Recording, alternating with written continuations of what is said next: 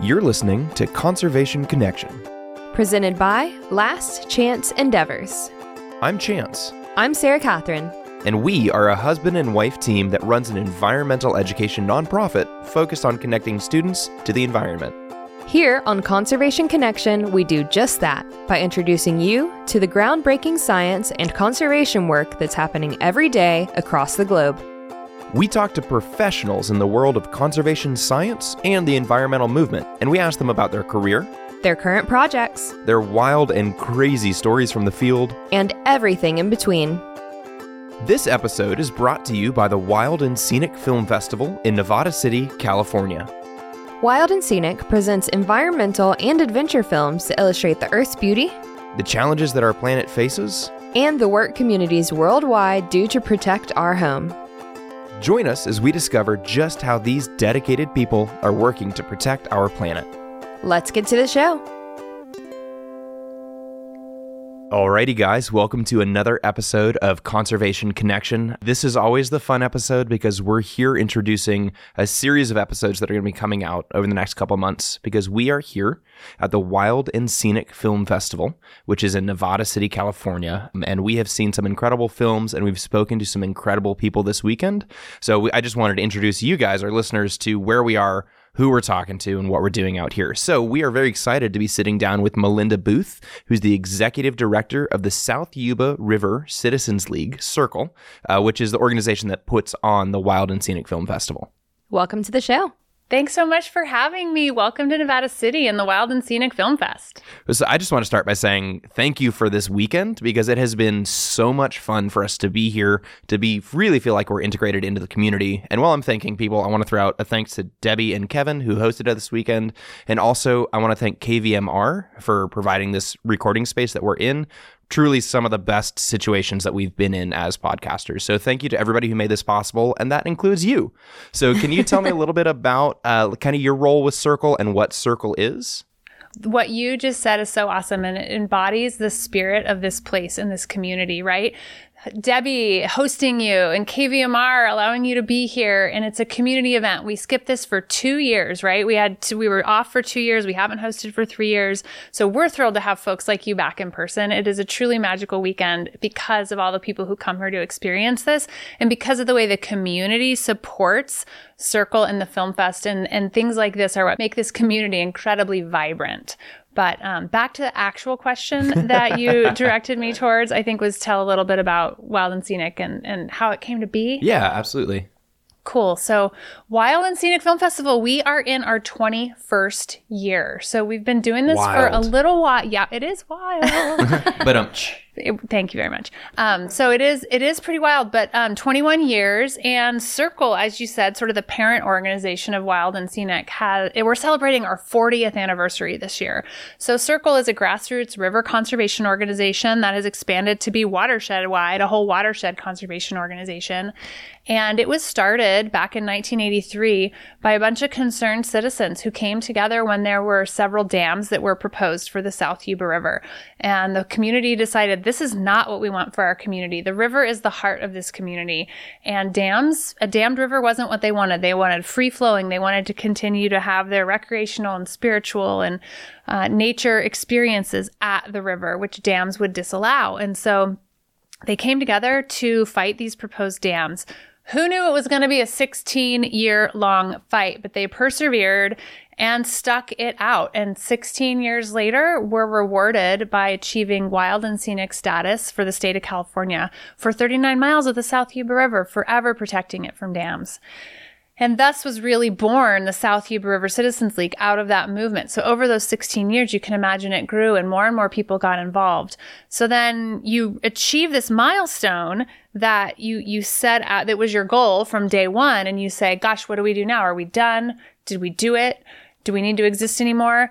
And it was clear that there was so much more to do for this watershed. And South Yuba River Citizens League Circle started evolving into what it is today, which is that watershed-wide conservation organization with a restoration and a policy and an advocacy and a community engagement, education, message, right? That was so many things. I lost track of my own thoughts here, but we really look at the watershed from a variety of different angles, a big breadth, and try to do the best that we can for this watershed, for this community. We're looking at trying to create sustainability in the face of climate change and help with adaptation here in our region. So then going backwards just a tiny bit, and then I'll pause for a breath and let y'all talk again. But so after they decided, yep, Circle's got to go full steam ahead, it started to think about what's a good sustainable funding model? How can we be relevant? How can we keep our organization solid? And the Wild and Scenic Film Festival was created in honor of the achievement of wild and scenic status for the South Yuba. So that happened 21 years ago, and it really evolved pretty quickly, but it did start out really small and humble. And a couple years later, the executive director at the time, Janet Cohen, they kept getting all of these phone calls and like, oh, you're doing this film fest. That's super cool. How can we put on a film fest? And she's so business minded. And she said, nope, I'm not going to tell you how to do a film festival. We're going to go on tour so we can bring our film festival to you. So they started this tour component. So we kick it off every year here. And then we do have a traveling show that we partner with other organizations, just like Circle around the globe, mostly North America, to produce 1 or 2 night shows in their community and why a film festival, right? So for us and for these tour hosts, what we're hoping to do is increase the groundswell for the environmental movement as a whole. Film is such a medium that's universally appealing, and you can really reach a new and diverse audience through film. And so doing environmental and adventure film is a really great way to like increase that awareness, like I said. And we can take that into other communities and do the same thing and also raise awareness for these other groups working on issues in their community, because we really believe that working locally in your community is a pretty powerful thing to do. And so that's absolutely what we aim to do. Absolutely. And that, coming back to this idea of Wild and Scenic on tour, that's why Sarah Catherine and I are here, because we live in Columbus, Georgia, where there was formerly a Wild and Scenic on Tour fest that happened, and it evolved into its own independent film festival because we've got a lot of films. Columbus, Georgia has the Chattahoochee River right there, and it's an awesome site for whitewater kayaking. Yeah. And so there were a lot of films specific to that didn't necessarily fit into the on-tour wild and scenic stuff. And so Paige Swift sort of made her own amazing thing with the blessing of the Wild and Scenic Flagship Festival. And we had a great opportunity to podcast there. And she said, who you need to talk to is Circle. Go see if you can get in with the flagship. And that's what brought us out here. So we are a long way from home, like 2,500 miles, and we are having just the best time. Yeah, absolutely. And I think, honestly, in your description, you answered a lot of the questions that I had for you. But one question I do have is, you said you've been working with Circle and Wild and Scenic for 12 years? Correct. Cool. So what are the changes you've seen in that time? That's a great question. So when I started at Circle, I think there were 6 employees. And today we're an organization that at our height of the year, we have seasonals. We're at like around 35 employees. Wow. So there's kind of been a lot of growth there, and the budget goes along with that.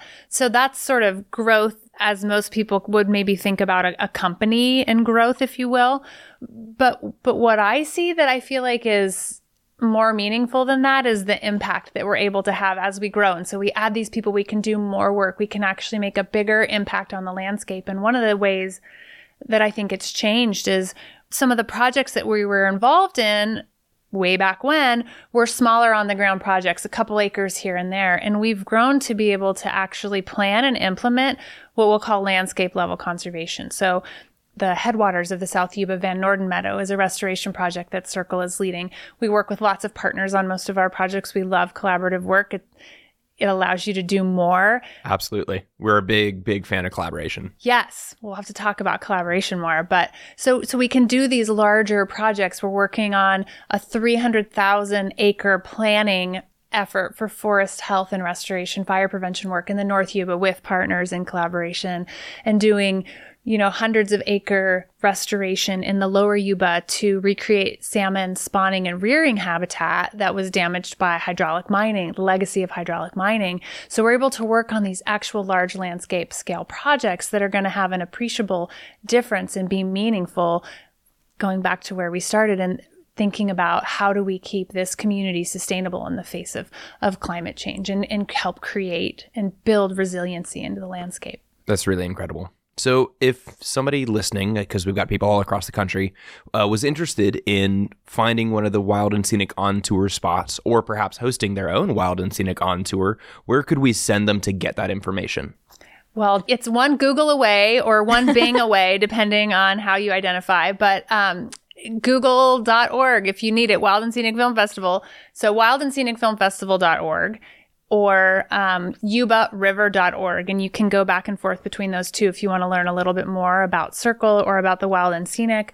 But Jamie DeTom, she is booking events now. You can reach out to Jamie at wildandscenicfilmfestival.org, and she will hook you up if you want to learn more about hosting an event in your community or how to find an event in your community. But it really is all online. That's your best place to start, and then reach out if you want a little bit more information. Fantastic. So if you guys are listening and you'd like to learn about that, scroll on down to the show notes. I'm going to drop those links right there so that you don't even have to Google it. You can just click that link. I'm just going to make it even easier for you so you guys can go straight from listening to this to learning more about how you can get involved. Thank you so much for joining us. I know you have a crazy schedule, so we appreciate you making time, and enjoy the rest of the festival. Oh, I'm so honored to have been included. Thank you so much for being here. Thanks for listening to this episode of Conservation Connection. If you enjoyed our podcast, go ahead and subscribe to make sure you catch every episode that we post. We'd love to hear from you. So if you want to reach out, go to our website, lastchanceendeavors.com/contact, and shoot us an email. We love questions from our listeners, so if you heard something you'd like to learn more about, be sure to let us know. If you've got a minute to spare, leaving a 5-star review on Apple Podcasts will help other conservation-minded people find the show. We'd really appreciate it. A big thanks to the people working to protect our planet, and a big thanks to you for listening. Don't forget to tune in next time.